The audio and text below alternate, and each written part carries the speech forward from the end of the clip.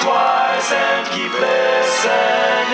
Think twice and keep listening. Hi, Teamsters. I'm Carrie Ann. And I'm Allison, and this is Podcast Without an Audience. Where two friends pick two topics and find intersections. Or not. And we are tired. We are worn slam out. Girl, it's been a busy couple of weeks. July is always cuckoo bananas for us. Cuckoo banoons. But it's been really fun. It's been so great. So let's hear about your trip to Austin. And I'll share about my bike ride. So I went to go visit my older sister. And little baby. Young Theodore. We call him Young Theodore. He is young. Whole name, Young Theodore. Whole last name, birth certificate and everything. No, Ray started calling him Young Theodore, and it just stuck. I love that. Mm-hmm. I didn't realize that was a Ray contribution to the family. Trademark. No, but I think, so my sister has lived far away from me pretty much since we went to college. Right. When I was a freshman in college, she was a senior, and our schools were like 45 minutes from each other, so we spent a lot of time together. But pretty much since then, I don't really get to see her that often. And she just had a baby, and she got married, and you got married, and and we're far away from each other. Right.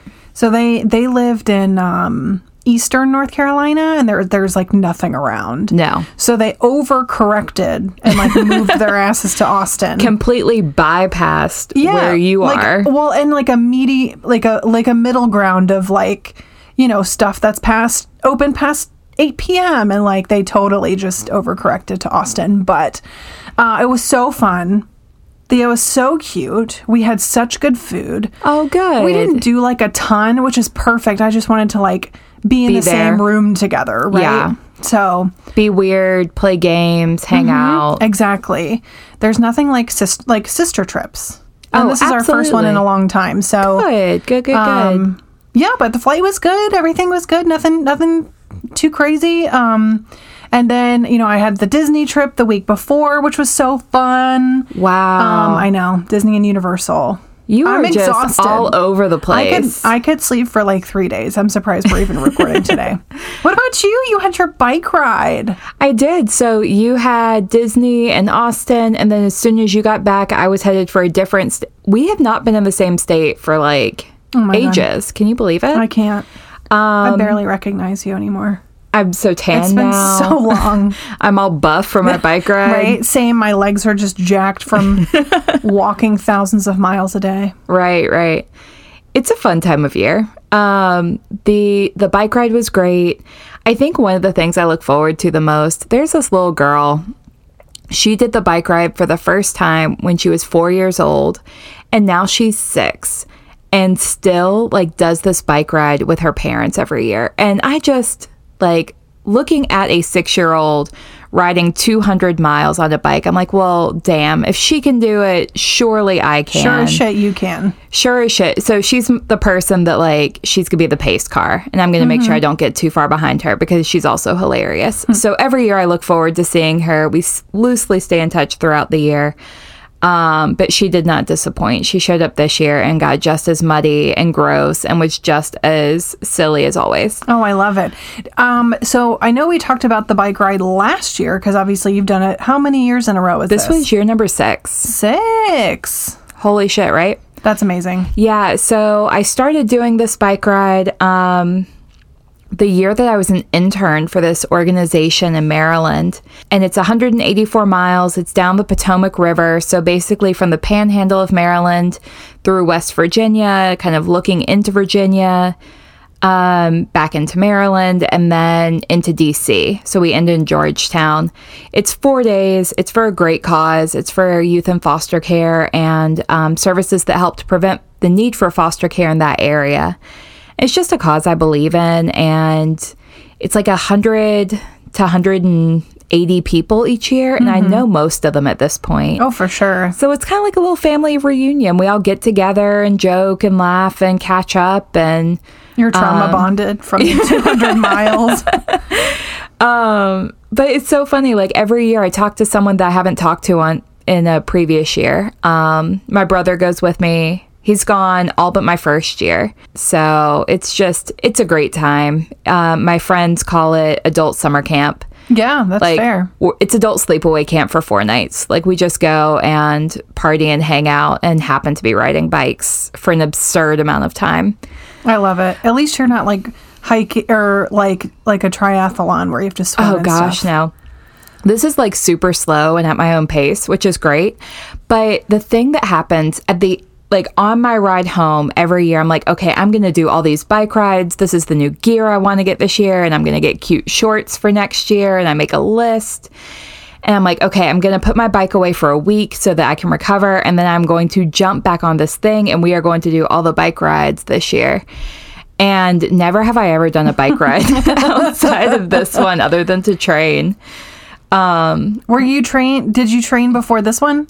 I did actually train before this one. Good for you. Like legit trained before this one, You not just did? I as in didn't past know. years. Oh my Yeah. God. No, so we've done Salem Lake, which isn't too far, and it's like a 7-mile loop. So if you do it 2 or 3 times, that adds up pretty quickly.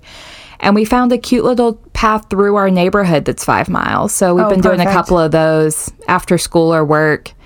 Most days, all the kids will get on the bikes and we'll just have at it. Yeah, that's awesome. That's good. I'm sure that made this trip easier. Yeah, it definitely did. So, highly recommend, biking 184 miles.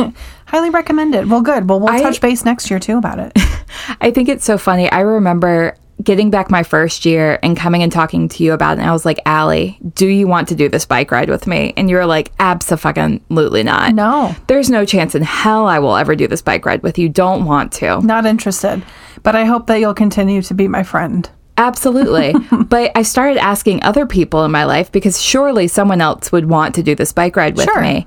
And I remember asking one friend, and you looked at me and you were like, no one wants to do a 4-day bike ride. And I was like, okay, you might be right. That's not true. I used to be so mean. You weren't Nobody mean. wants to ride a bike with you, Karen. Stop trying to make fetch happen.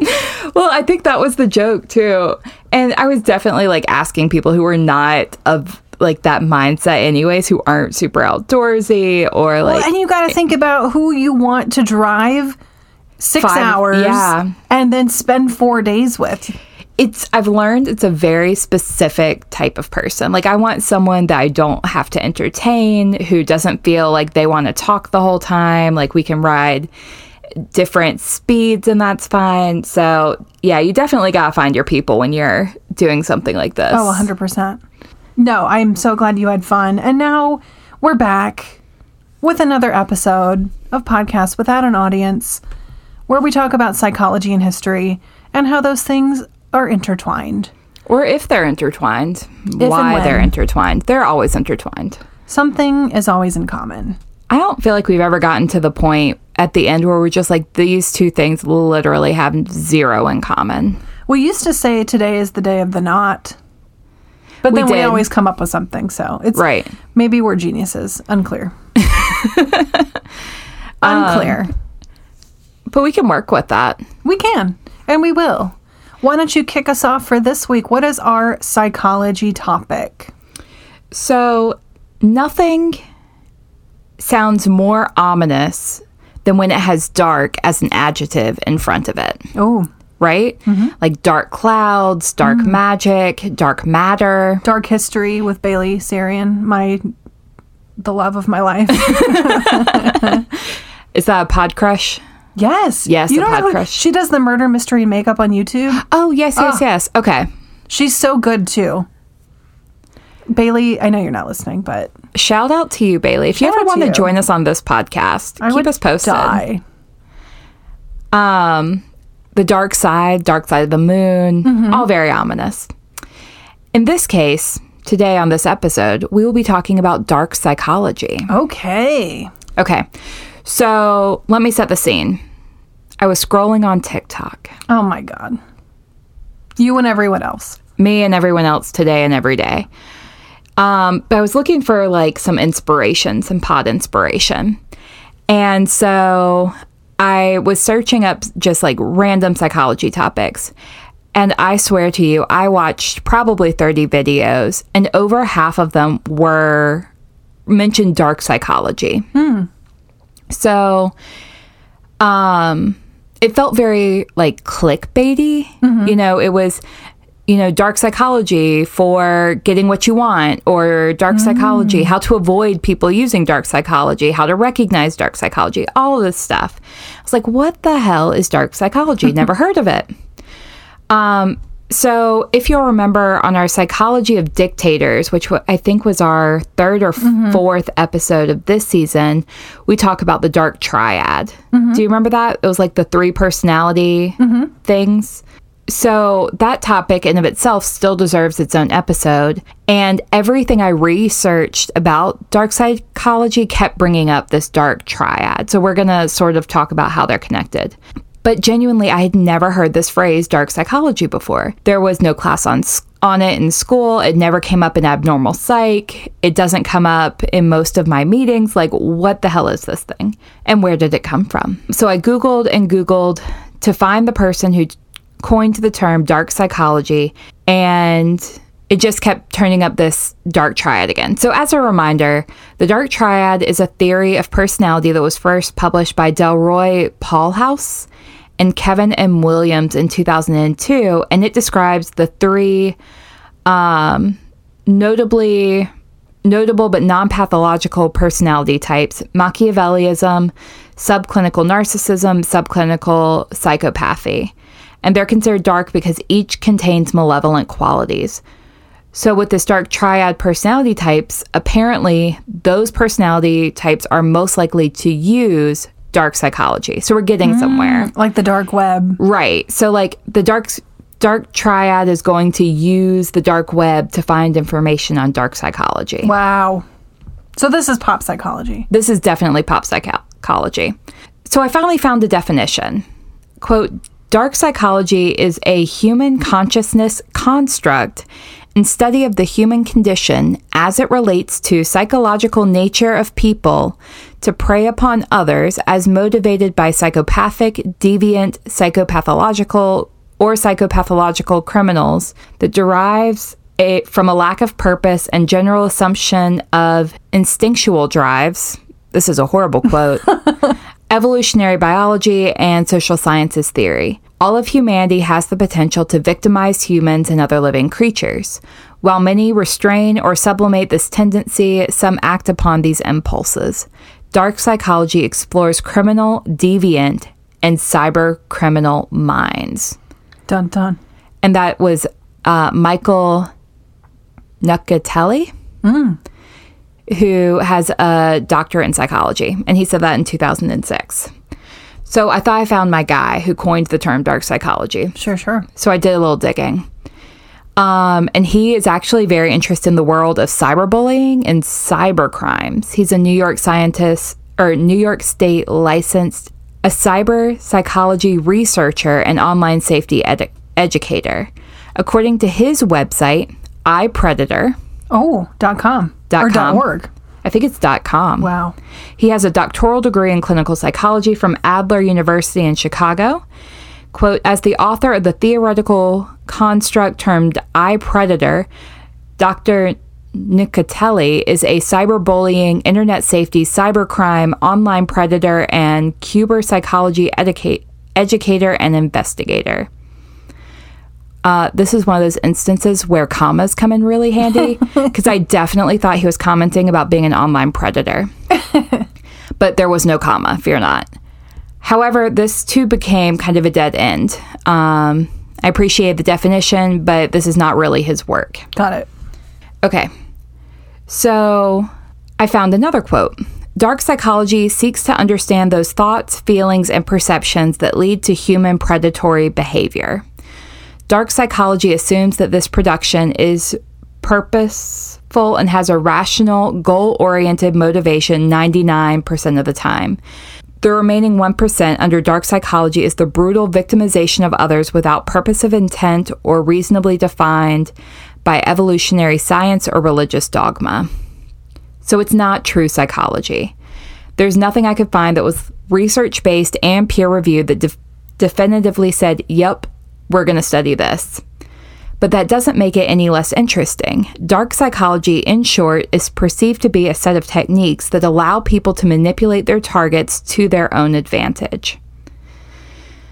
So I did a quick search on books about dark psychology. And still, a lot of them sound like clickbait. But I want to read a few of the titles for you, just in case in the future you should get into dark psychology.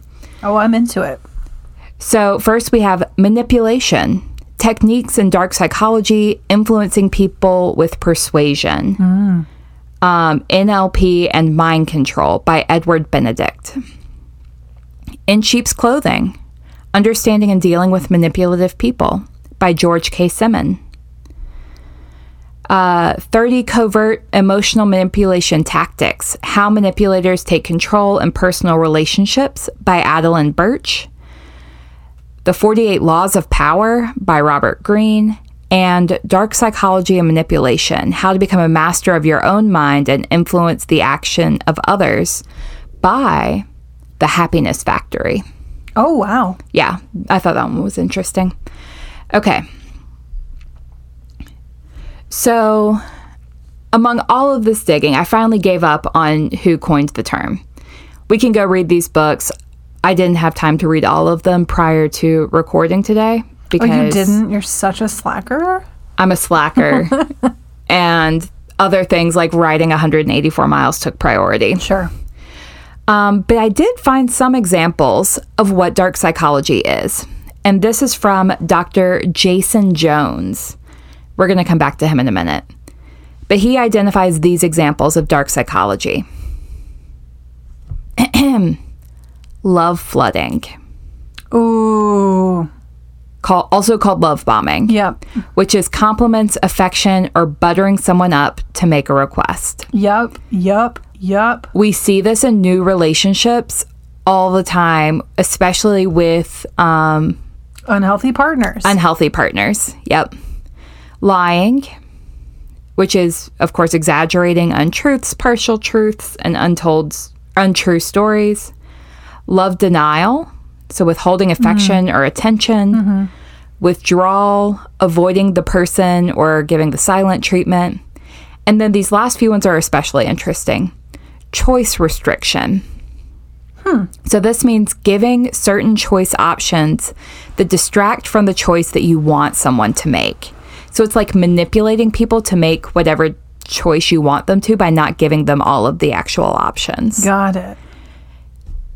Semantic manipulation, which is using words that are assumed to have a common or mutual definition, yet the manipulator later tells you that they had a different definition and therefore a different understanding of the conversation. Which very quickly, like, you can see how that leads to gaslighting and manipulation. Right.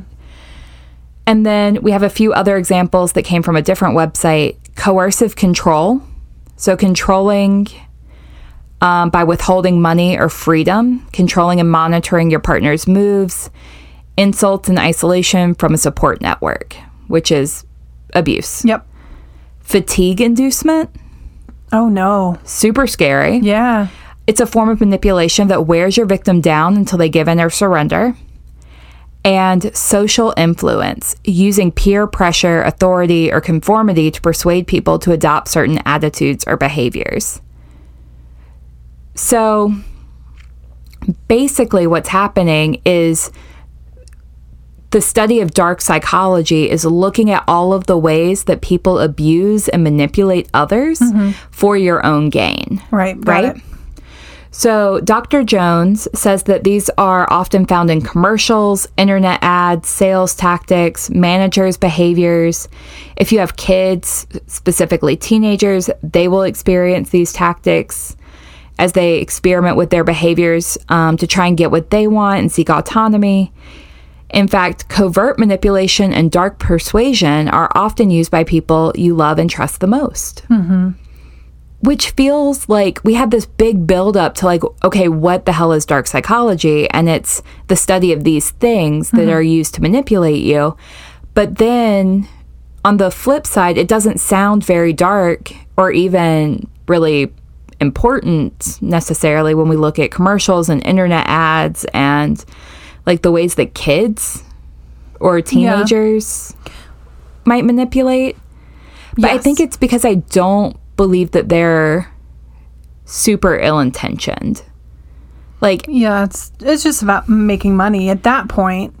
But I think the point is that it allows somebody else to basically control and make choices for somebody else, right? right. So right. that goes back to like the more scary things. yeah. Yeah. And even, planting those seeds for children as consumers. Yeah. Oh, that's a good point. That's a really good point. So you know what happened next in my research? What happened? I got stuck trying to figure out who the hell Dr. Jason Jones is. What I learned from his website is that he equips leaders to energize, engage, and activate the best in themselves and their people. He's an organizational psychologist, keynote speaker, 2-time best-selling author, and executive coach.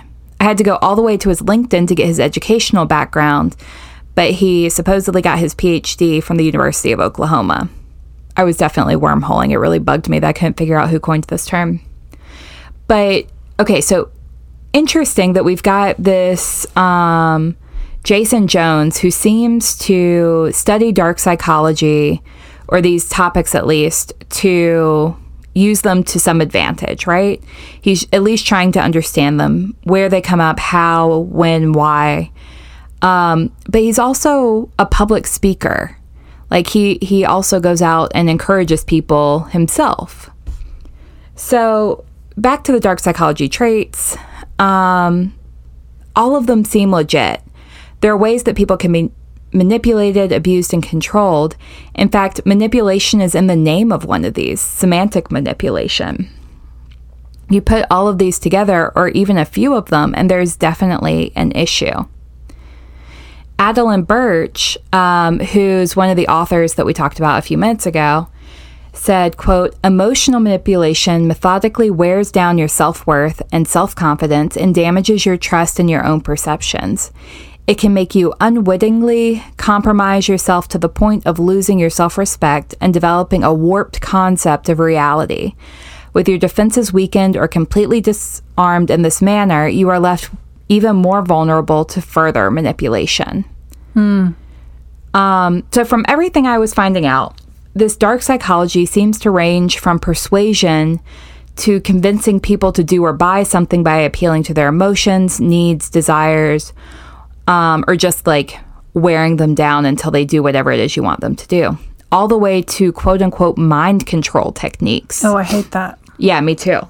One website says that dark psychology includes hypnosis, brainwashing, cult indoctrination with the aim of changing people's beliefs, values, and behaviors through intense emotional and cognitive manipulation. And of course, this can all involve guilt, fear, shame, or any other negative emotion. So who is using these tactics? According to Dr. Jason Jones, they're most frequently used by narcissists, checks out, Check. sociopaths, Double check. attorneys, Makes sense. politicians, salespeople, leaders, public speakers, which is kind of ironic coming from him, and generally, quote, selfish people. That's a blanket statement right there.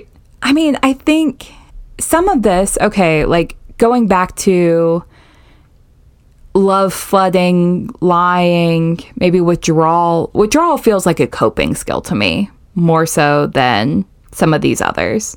Well, no, because, yes, and. Yes, and. I mean, that's basically withholding affection or attention as like a punishment. If it's intentional. I guess intentional withdrawing versus like, if we're looking at fight, flight, and freeze. Yeah. Withdrawal being flight. I am thinking of all of these as being intentional. Okay, that's fair. Because that's what dark psychology, I guess, is. Yeah, because like the love bombing thing, a lot of times people in new relationships just are obsessed with each other. And then at a certain point, the honeymoon phase is over. Right. And unless it's intentional, it's just like... There's nothing of substance. Right. Underneath love bombing. Right. Like you're not building on something. It's just like an outpouring. I'm going to give you all of this love and make you feel great until I get what I want. Sometimes just the happy chemicals, and then I'm gone. Right. Or using it as a stepping stone to then get them under a certain guise to then manipulate them later. Right. So you're right. I guess we have to look at all of these as though they're very intentional. Still, there's part of me that's like, as kids, maybe even as adults, do most or all people not lie from time to time to get the things that they want? Like, what makes this... I think coupling it with multiple things, absolutely. Like, if you're lying on top of these other things, for sure, is an issue. But lying just feels like an outlier here. Yeah, I guess that is true. And maybe it's the caliber of lie you're telling. Like, if you're telling your parents that you took out the trash, even though you didn't, because you don't want to get out of bed to go take out the trash. Mm-hmm. Technically, you're lying to manipulate so that you don't have to take out the trash. Right. I don't know. That's a really small example. No, maybe but I agree. You know, at what point? Well, there's variations of lying. What does Eddie Izzard say? She says, like, lying one is saying... Or, no, I don't remember. I'm going to misquote this. But it's like saying you shagged somebody when you didn't. And then there's like, you know, there's levels. Tiers, yeah. Tiers, there we go. And I guess there is for all of this, too. Okay. So, when and how is this used? And we've touched on a few of these, but dating is a really big one. And that's, I think, one place where it just kind of is super obvious, maybe. Through love denial, gaslighting, withdrawing, love bombing. The purpose is to get what you want from your romantic partners, and wanting to cultivate a sense of power and control by manipulating their emotions. Then we have, how is this used in the business/workplace? Like through marketing and sales, but also manipulating emotional reactions to have an edge in competitive environments. Using language to evoke responses of fear, disgust, or something else to help your company stand out from its competitors and increase sales.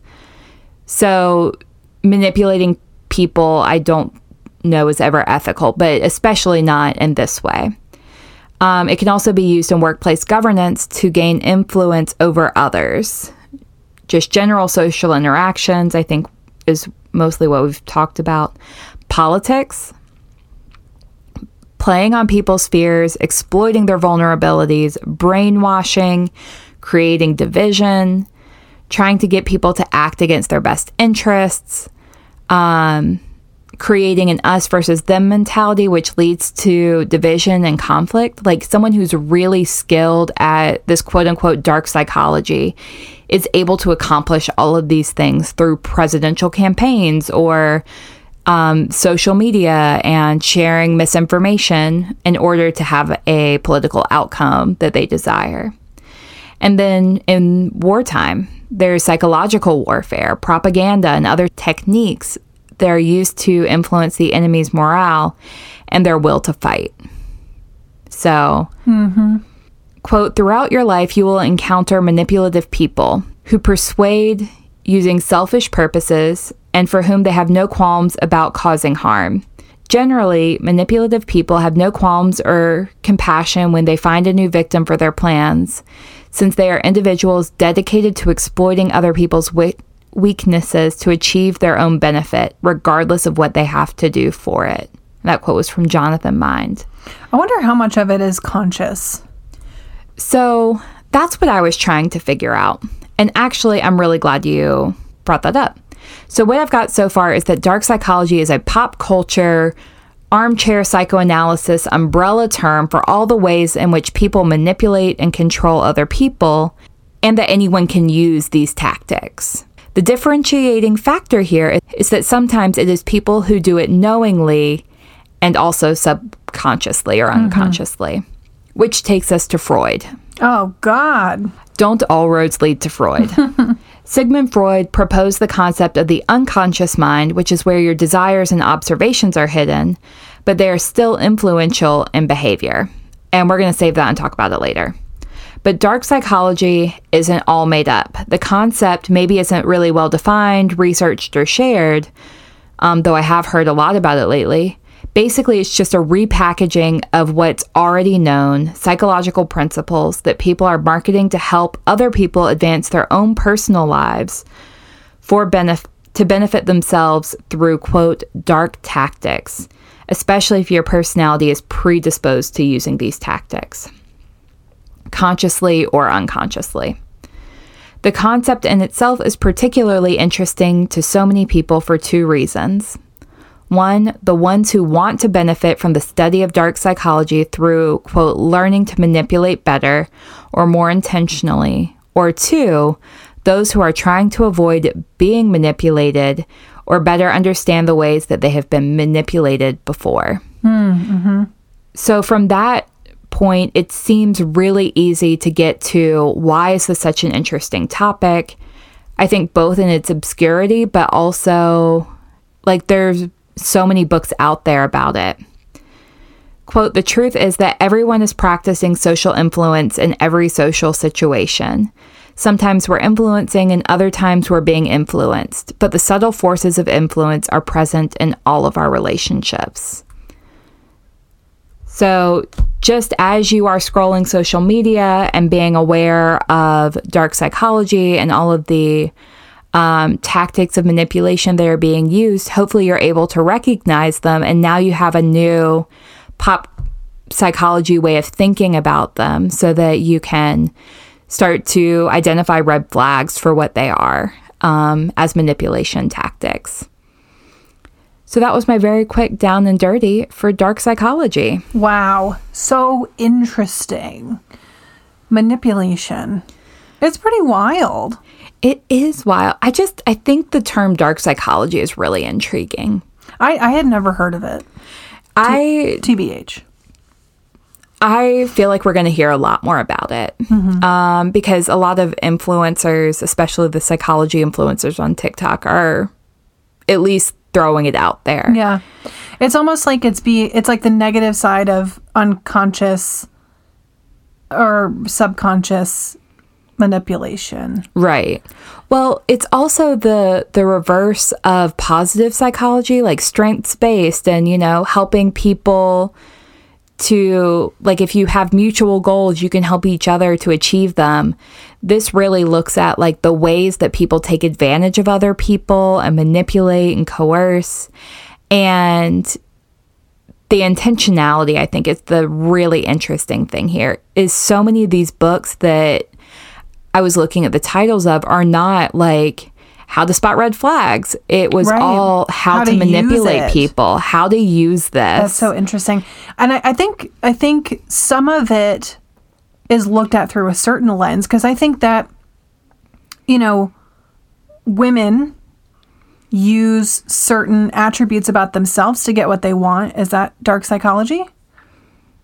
I mean, if it's done with intention for your own benefit and to others be damned, I guess. Get a girl.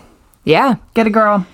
I'm just thinking about, Well, I think one of the things that is really interesting for me is there are certain personality types that are predisposed to using these tactics well. And like looking at where this is used, it's not just, narcissists will use this in their interpersonal relationships. It's like this can be used in politics. It can be used in business. It can be used in every social sphere, not just like romantic partnerships. You can manipulate people at a micro or macro level.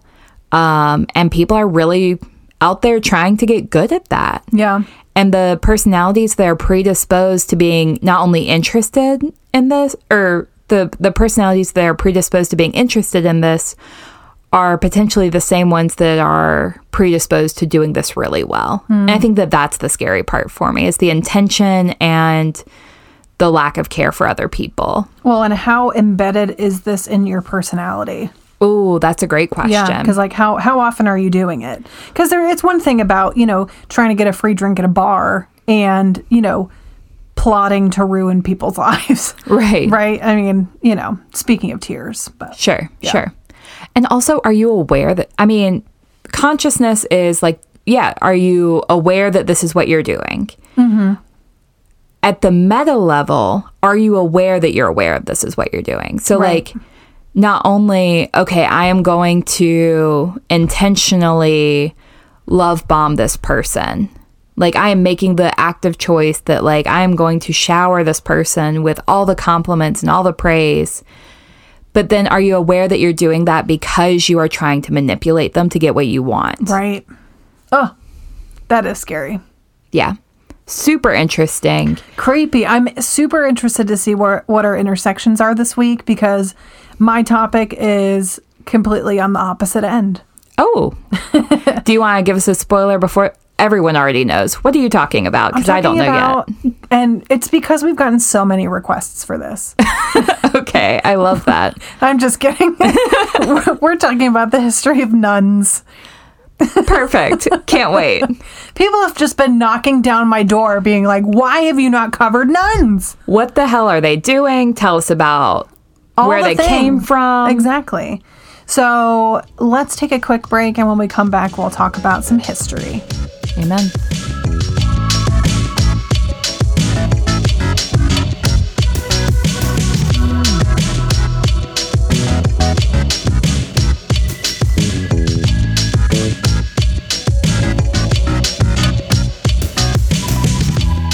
And we're back. Okay, can I just say how excited I am and how much I love my topic for this week? I love when you are this excited for a topic. You look so bubbly about it. I know. I just like to pick weird religious topics. It's just what interests me. Let's take it back to our roots. I love it. Your religious studies roots are showing. Beautiful. Today, I am talking about the history of nuns. Who these incredible women are and what makes their experiences unique, depending on religion and location. First of all, I know what you're asking. What is a nun? I thought you were going to say something. So I was sitting here and I was like... Cue Sister Act joke?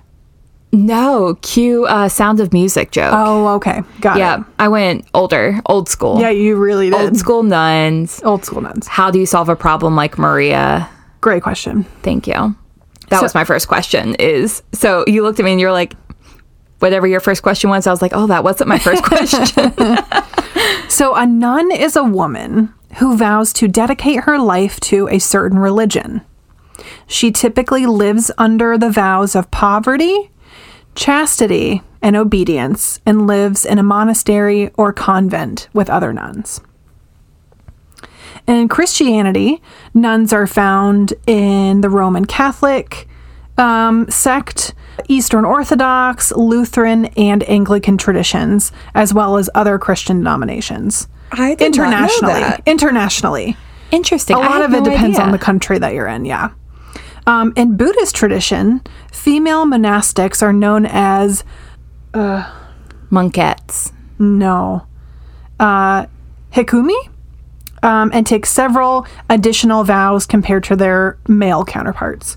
Nuns are most often in the Mahayana Buddhism, but have more recently become more prevalent in other traditions as well. But let's talk about what we know. What we know nuns is the Catholic Church. Right. So what happens when you want to become a nun in the Catholic Church? And there's not many. Not anymore. Have you ever seen a nun in real life? I know this is not in your notes. I'm just curious. Nothing comes to mind. Oh, okay. I saw one in Germany when I was there once. Oh, yeah. It was really strange. What was she doing?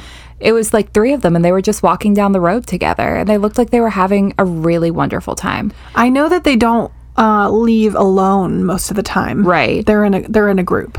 Yeah. So if you want to become a nun, I'm guessing you have to show up and ask to become a nun.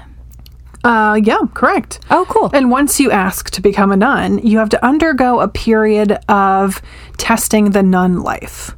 So it's a lot more interactive process than I thought of, which I'm glad it is, because it's such an intense way of life. Mm-hmm. It's very radical in that way. So yeah, you would kind of need to understand what you were signing up for. Yeah, you want to test, try the milk before you buy the cow. So this period can be from anywhere from 6 months up to 2 years, which is the trial period. This time period is called the postulancy. If after this period they determine that it's a good fit for everyone involved, she will receive a habit of the order. So we'll talk about that. The habit is the traditional head covering that I think we're all pretty familiar with, right? Right. We know what nuns look like. Sister Mary Clarence wore one in both Sister Act movies. There's your Sister Act reference. Perfect. Thank you so much. Usually at this point, the habit is altered in some way that will differentiate her as a trial member. So which the is version where you see the bangs versus exactly. having the white band across of it. Yep. Okay. So at this point, she has not taken any vows yet. This is pre-vow.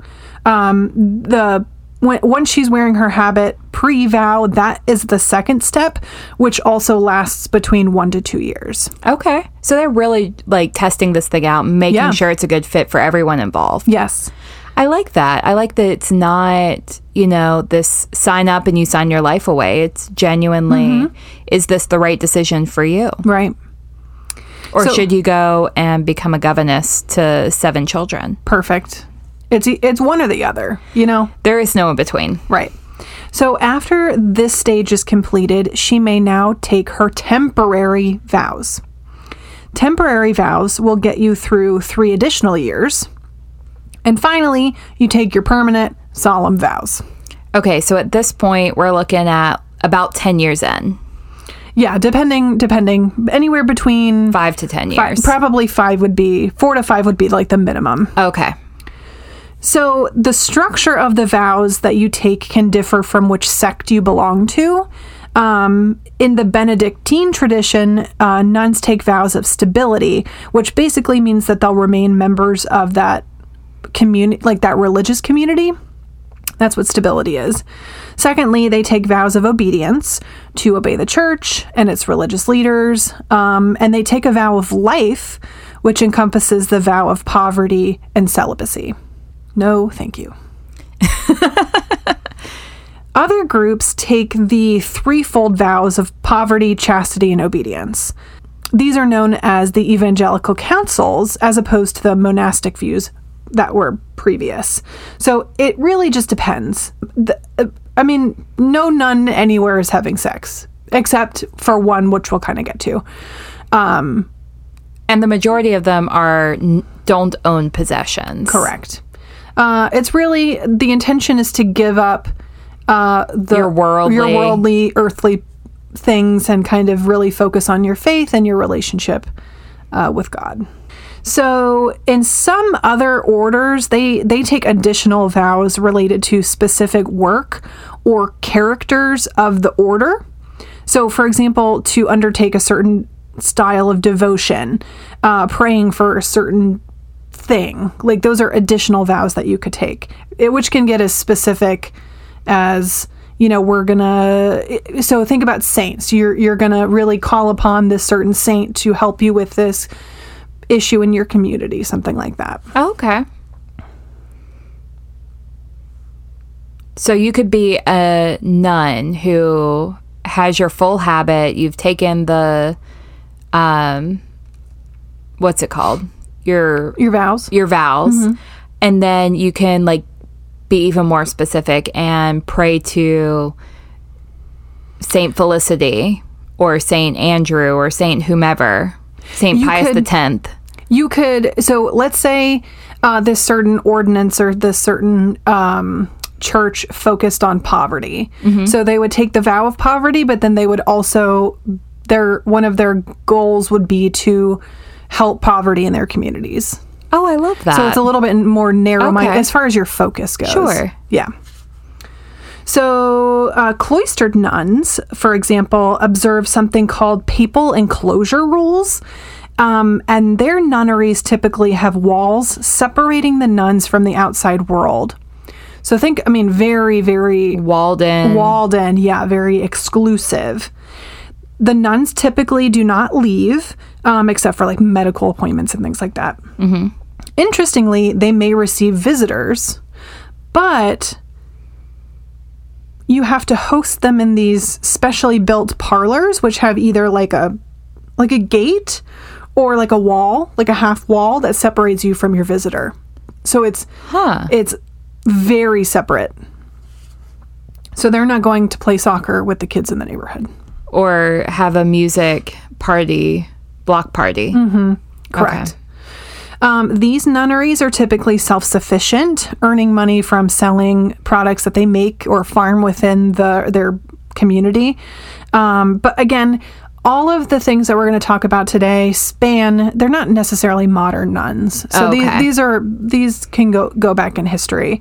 I think to be competitive, well, first of all, everything evolves. Right. And we'll kind of talk about the numbers of nuns and where it peaked and kind of where it's at now. But they have to evolve to be more inclusive and give these women a little bit more freedom. Otherwise, they're never going to get anybody who wants to be a nun. Yeah. So who leads the group of nuns? Mother Superior. And Jesus. No, God. Yeah? Well, yes. A nun who is elected to head her religious household is termed an abbess. Oh. If the house is an abbey, they're called an abbess. Okay. A prioress is what it's called if it's a monastery, or more generally, they may be referred to as Mother Superior and styled like typically Reverend Mother. Right. So, all of the above. I can't believe how educational Sister Act was. Yes. Yes. Write that down. Thank you, Disney Plus. I do like prioress. That's a really interesting... Prioress. Yeah, I haven't heard that one before. Yeah.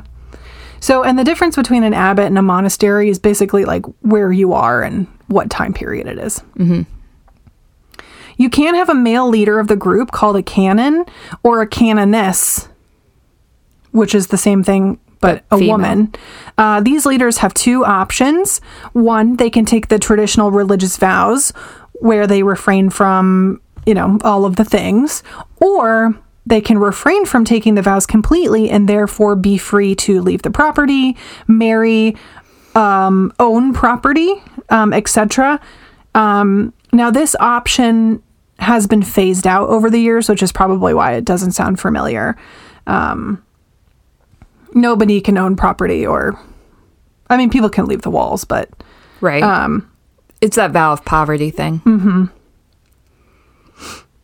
The traditional dress for women in religious communities consists of a tunic, which is tied around the waist with a cloth or leather belt. Over the tunic, some nuns wear a scapular, which is a garment of it's a long, wide piece of woolen cloth worn over the shoulders with an opening for the head. Some wear a white wimble and a veil.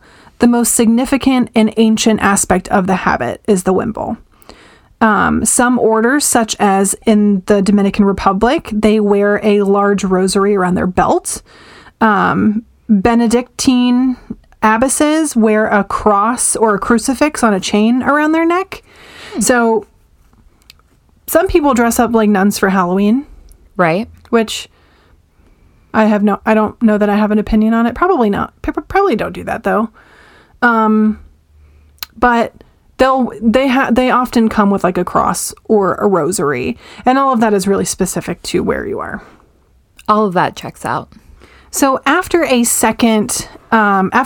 Vatican held a council way back in the day, this is where they decided that many religious institutes could choose their own regulations and no longer wear the traditional habit.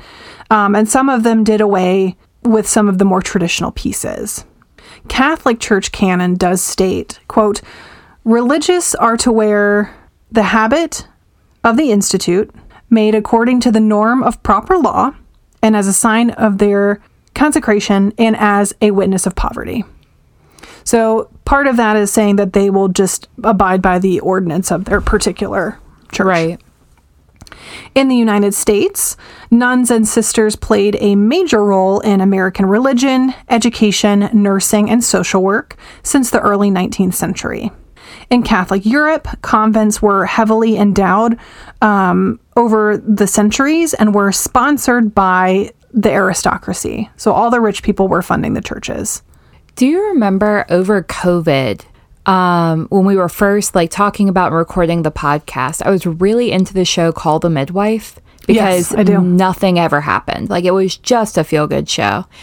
And, you know, later seasons got a little bit more dark or whatever. But the early shows were just great. And it was about this, I guess, nunnery in London, and all the nuns were midwives. Mm-hmm. And I thought that was a really cool idea. This took place in like the 40s, I think. But so interesting to like figure out the different roles that they would have had and all of that. So 100%. Well, and nuns were not as educated as like monks were, for example, but like monks were doctors and shit. really, 'Cause, you know, they could read and, you know, knew about germs right. stuff. I don't know if nuns knew about germs. I'm sure. Probably by the 1940s they did. Yeah. Oh, yeah. Yeah. When they were midwives. Right. But just thinking about like how here they were you said social workers and teachers and all of that. So they've had like this really pivotal place in society, but no one ever knew much about them. Oh, 100%. At least not around here. And it's really interesting how the Catholic Church was kind of built up in the Americas, because there weren't very many American Catholics, and there were certainly no aristocrats. So religious orders were founded by entrepreneurial women who saw a need in their communities and like an opportunity. And so they began to build these, and they were staffed by devout women from poorer families. The numbers grew rapidly from 900 sisters in 15 communities in 1840, 50,000 in 170 orders in 1900, and 135,000 in 30 different orders by 1930. Wow. Yep. So starting in 1820, the sisters always outnumbered the priests as of 1820 and after. Right. The numbers peaked in 1965, surprisingly. I think that's interesting. That is interesting. And that works for my show, too. So in 1965, they had 180,000 nuns. Worldwide or In the U.S. in the U.S.? But then in 2010, the numbers plunged to 56,000, which checks out, in my opinion. Checks out. Many women left their orders and in the early 2000s and kind of since 1965, and it was harder to replace them. In Canada, nuns have played an important role in Canada as well, especially heavily in the Catholic Quebec area. Outside the home, Canadian women had few domains which they controlled. An important exception came with Catholic nuns, especially in Quebec. Stimulated by the influence in France, the popular religiosity of the Counter-Reformation, new orders for women began appearing in the 17th century. In the next 3 centuries, women opened dozens of independent religious orders, funded in part by dowries provided by the parents of young nuns, which is interesting. I don't know how that would work. I guess since they weren't going to be spending the dowry, no, they received the dowry.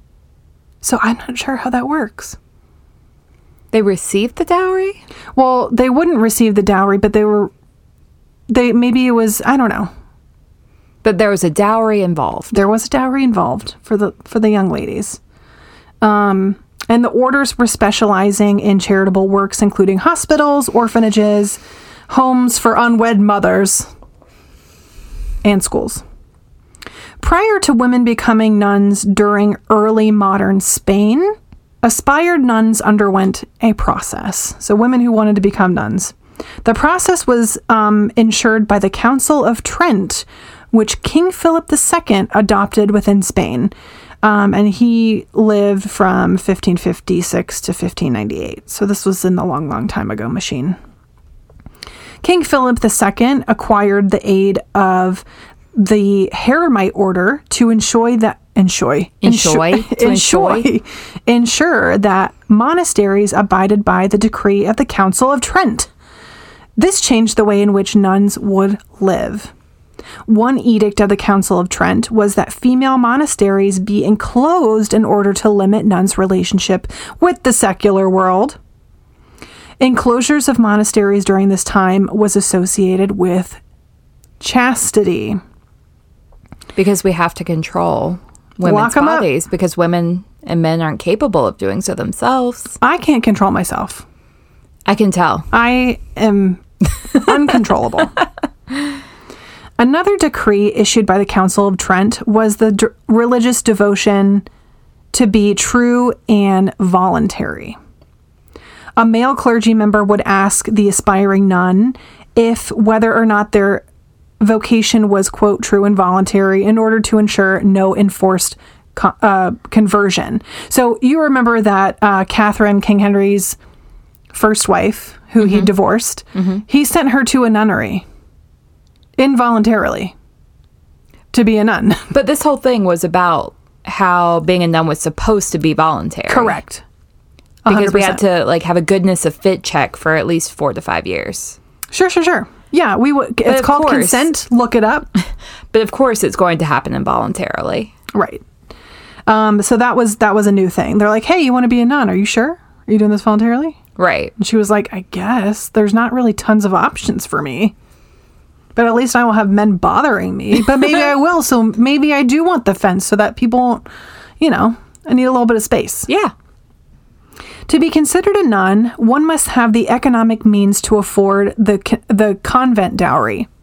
During this time, convent dowries were affordable compared to secular marriages between a man and a woman. Typically, during early modern Spain, many nuns were from elite families who had the means to afford the covenant dowry, and so it's the families paying the monasteries to get rid of their children. That makes more sense. That makes more sense. Yeah. Yep. Because if you've got the money and it's going to go somewhere, and you said that was cheaper than like a secular marriage? Yeah. Because they're like, well, what are we going to do with all these women? And the church was like, we'll take them at a discount. Listen, this one dad who has 7 daughters is like, I can afford for 3 of you to get married or for all 7 of you to go into the convent. You pick your favorite one and that one gets to go to college. So monasteries were economically supported through these convent dowries. Convent dowries would be waived if the aspiring nun had a artistic ability benefiting the monastery.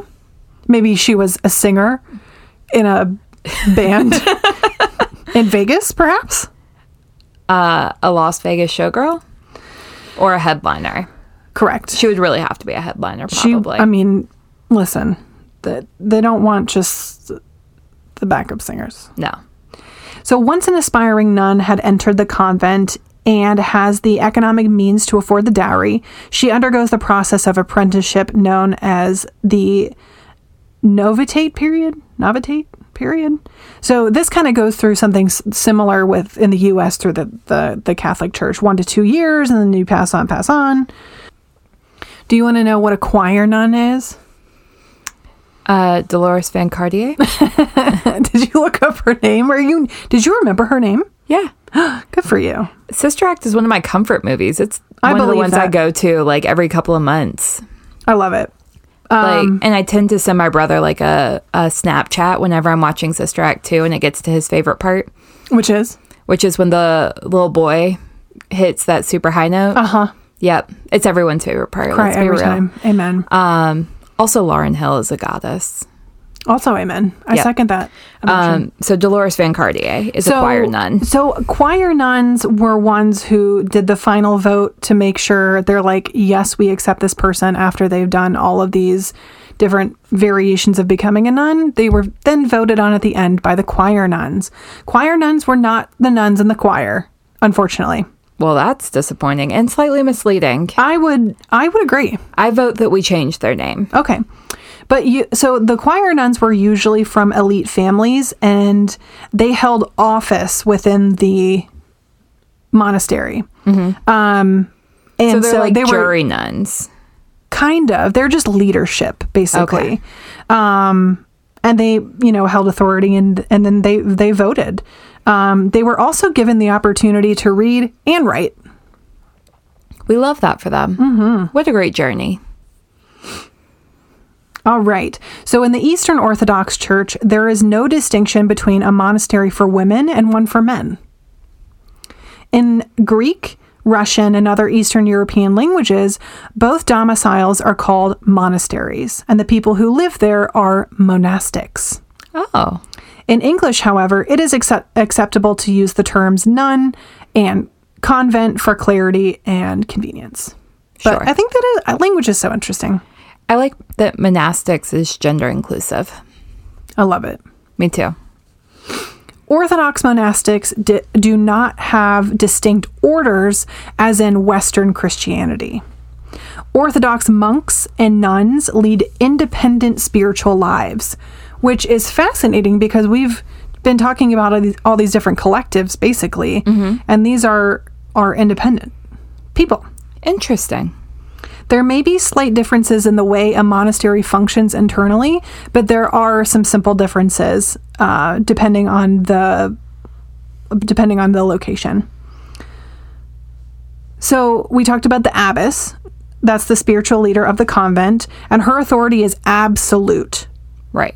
In the Orthodox religion, in Eastern Orthodox Christianity. Because remember, the other one, men could also lead the church. This is not the case in Eastern Orthodox. So we have gender inclusive language for all the people who live there, but not in terms of leadership. It has to be a woman. Correct. So no priest, bishop, or even patriarch can override an abbess within the walls of her monastery. I'm not mad at that. Hell yeah. I'm actually pretty proud of that. Let's keep that rolling. Abbots and abbesses rank in authority equal to bishops in many ways. Orthodox monastics in general have little or no contact with the outside world, especially family. We forget about family, but they can't talk to their family. The pious family whose child dedicates their entire lives to enter into the monastic practice understands that their child will become dead to the world and therefore be unavailable for social visits afterwards. Wow. So you can't write letters. There's no phone calls. No carrier pigeons. No owls, nothing. Wow. I know. So we've talked about Christianity a lot. But what I didn't realize when I went in to go do my research was that, like we talked about earlier, that monks also are within the Buddhist religion as well. So let's talk about Buddhism. Please. All Buddhist traditions have nuns, although their status is different among Buddhist countries. The Lord Buddha is reported to have allowed women into the religious order only with great reluctance.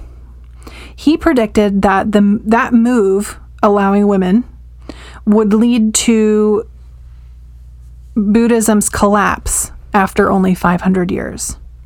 So, as opposed to the religion flourishing for 1,000 years, he's saying, I'm going to let women in reluctantly, but just know that our religion might end at 500 years because of this decision. Sure. Sure? Why not? That's one way that a person could see the destruction of their religion, women. Sure. Eve did it to Adam. Okay. That's the best I got. Okay. This prophecy occurred only once in the religious canon, and it's the only prophecy that involves time. So it does lead some of the experts to believe that it was a later added. So it's really, I mean, it's the only one that references time at all. So that's a really good indication that somebody went back in. It was like, here we go. Yeah.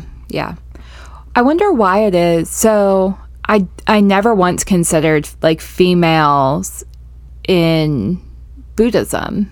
Mm-hmm. Like monks you see in movies and TV shows, and like they're talked about pretty frequently. Why do we never hear about women in those roles? Votes for women! Votes for women. Fully ordained Buddhist nuns have more religious rules than their monk counterparts. And they take other vows. So the important vows are the same, however. They just have some extra ones. As with monks, there is quite a lot of variation in nuns' dress and social covenants between Buddhist cultures in Asia. So in Thailand, a country which never had a tradition of fully ordained nuns. Okay, so let's jump to Taiwan. The relatively active roles of Taiwanese nuns were noted by some studies. Researcher Charles Brewer Jones estimates that from 1951 to 1999, when the Buddhist Association of the ROC organized public ordination, female applicants outnumbered males by about 3 to 1. He adds, quote, "All my informants in the area considered nuns at least as respected as monks, or even more so. In contrast, however, in other areas, that female clergy were viewed with some suspicion by society." She reports that while outsiders did not necessarily regard their vocation as unworthy of respect, they still tended to view the nuns as social misfits, end quote, that is fascinating. Super. They're just trying to have their own spiritual experience. Wei Yi Chang studied the luminary order in southern Taiwan. Chang reviewed earlier studies which suggested that Taiwan's Zahazhou tradition has a history of more female participants, and that the economic growth and loosening of family restrictions have allowed more women to become nuns. Based on the studies of the luminary order, Chang concluded that the monastic order in Taiwan was still young and gave nuns more room for development, and more mobile believers helped the order, which makes sense. Yeah. Good job. Spread the word. Yeah. All that stuff. Hokji in 747 in Japan was established by the consort of the emperor. It took charge of the principal convents, performed ceremonies for the protection of the state, and became the site of pilgrimages. Aristocratic Japanese women often became Buddhist nuns in the pre-modern period. Originally, it was thought that they would not gain salvation because of the 5 hindrances, which said that women could not attain Buddhahood, until they changed into men. However, in 1249, 12 women received full ordinance as priests. Hell yeah. Good for them. I love that. About damn time. So I think it's really interesting to see how, nuns are kind of looked at by the communities, where their place is in the communities. And I do think that the reason I wanted to cover this as a history topic was just to talk about how things have changed through time and kind of sit with where they are now. One of the things I find especially interesting about this topic is how much... the American experience of nuns, it certainly is not a realistic representation in any of the sister acts. However, we have this representation, and it's relatively positive. And then in European nuns, we have Sound of Music as a representation. We have Call the Midwife as some representation that's a little bit more recent. But nuns around the world, and in so many other religions, I had no idea. I think that that's the piece that's most fascinating for me, and that they all kind of have about the same experience in terms of the vows that they have to take and the processes. And the female leadership is just really, really interesting to me. So I can see why you wormholed here. I agree. So that, my friend, is the history of nuns, and I hope you enjoyed it. I did. Thank you. Beautiful. So how do these topics intersect? Okay. So... Sure. I think that the idea of nuns and what they stand for is the opposite of dark psychology. Ooh. Okay. So the intention of nuns is to, in good faith, spread their beliefs and also make their communities a better place. I love that. What a happy intersection. Woo! Man, That was a good note. Every action has an equal and opposite reaction, right? You put out dark psychology into the world and you get back nuns. Amen. Amen. Perfect. Let's just leave it at that. Let's do it. All right. Perfect. Thank you guys so much for listening. If you haven't followed us on Instagram, what are you doing? Give us a shout. If you would like to or feel so inclined, join our Patreon. You can click the link in our Instagram description, bio. I think a link in our bio. Link tree. Do we have a link tree? I think we have a link tree. What's a link tree? It's like you click on it, it takes you to all the links for all the things. Oh, yeah. Sure. Jack Wowza may have set that up. I'm sure he did. He's an angel. But yeah, well, thank you guys so much for going on this journey with us. I hope you guys had a wonderful 4th of July, by the way. And we will see you guys next week. If you support us, blink twice. And if you're out there, keep listening. Thank you for listening to Podcast Without an Audience. Find us on social media at Pod Without an Odd. You can find us on Instagram or Facebook. Or find us on the web at podcastwithoutanaudience.com. Shoot us an email at podwithoutanod@gmail.com. Our cover art is created by an actual angel, Ashley Acevedo. Our music is by Zach Smith and Ted Oliver. Editing by Jacob Beeson. We hope you enjoyed today's episode and all of our nerdy content. Please consider leaving us a 5-star review on Apple Podcasts or wherever you listen to us today. Oh, and check out our Patreon for exclusive content and our pasta recipe. Again, thanks, and keep listening.